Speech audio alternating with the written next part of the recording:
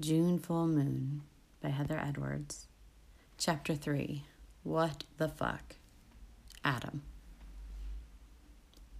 Last night, did that actually happen? Was that the most insane dream, or did I get more than I bargained for with that edible? Because that couldn't have happened. Fairies? Fairies don't exist. And there's no way I would allow anyone to have power over me like that. Or would I? It was so real. Surely not. But then again, this would not be the first strange thing that happened to me here. Why I'm here is even a bit of a mystery. It was always the plan to hike all the way through. I was trained, ready. I had all the guidebooks. I knew what to expect. I was even ahead of schedule on my journey down the Appalachian Trail. And then I got to Hot Springs, North Carolina. I came down off the mountain, crossed the bridge over the French Broad River, and immediately fell in love with this tiny town. My research took me on a deep dive into how old these mountains actually are. French Broad River is potentially even older than these mountains. It's one of the oldest rivers in the world. Crossing that bridge into Hot Springs, seeing the river flow through these mountains that I've gotten to know so well, felt like traveling through a portal.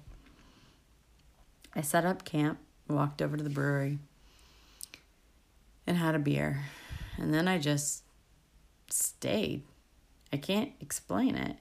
Within 24 hours, I was looking for a house and beginning to put down roots, even though I didn't realize what I was doing exactly at the time. And here I am, 6 months later. There's something magnetic about this place. I still can't explain it. My whole body feels alive when I'm here. I just go down to Laurel Creek at night and sit on the rocks and just wait for I don't know what. Just like I did last night. But last night, I didn't make it to the rocks because someone was already there. Oh shit, that happened. Looking in the mirror, I can see it's true. Thinking about the way I was fucked last night, I'm getting hard and I'm glowing. Not like I had really great sex last night glowing, but actually putting off light from my fucking body, similar to when you put your hand over the bright end of a flashlight. Ugh, this is inconvenient. This is fucking awesome.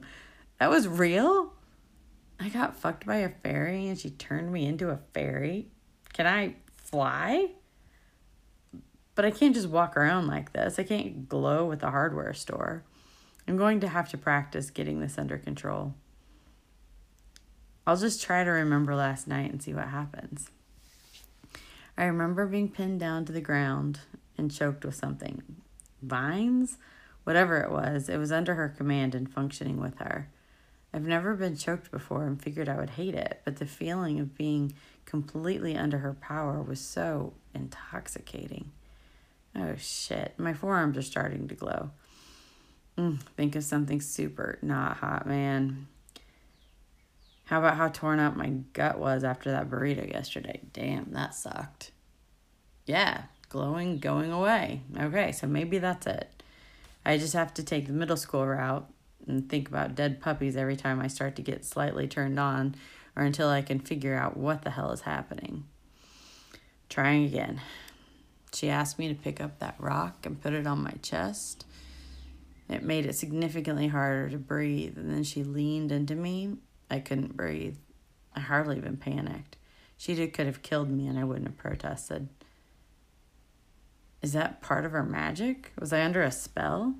She was sitting on my cock while she was doing this, and all of a sudden, though I couldn't breathe, I no longer felt the need. Was she giving me oxygen somehow?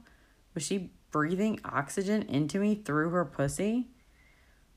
It seems as if pussy oxygen transfusion would have been high on the list of cool fairy traits that would have made it into the folklore, but I've never heard of it. Oh, fuck. I know that will trigger it. Sure enough, starting to glow again. Let's see. How about that time I was hiking on the Pacific Coast Trail and a mountain lion was stalking me? That was scary as shit. The glowing is dimming down, but it seems that the fear and the thrill of that memory is enough to keep me lit. Let's try something else. Like when Floppy, my childhood dog, died. That worked. Jeez, do I miss that dog. Current algorithm is such that horny fairy response can be neutralized with burritos and sad memories. If I'm not ready to take on the day now, I'll never be. But seriously, oxygen through her pussy? Ugh, and the choking, and then watching her glow brighter and hotter as she came, or the fairy equivalent of orgasm. It looked pretty similar to the human version, except for the wings, of course, and the glowing. Oh, fuck.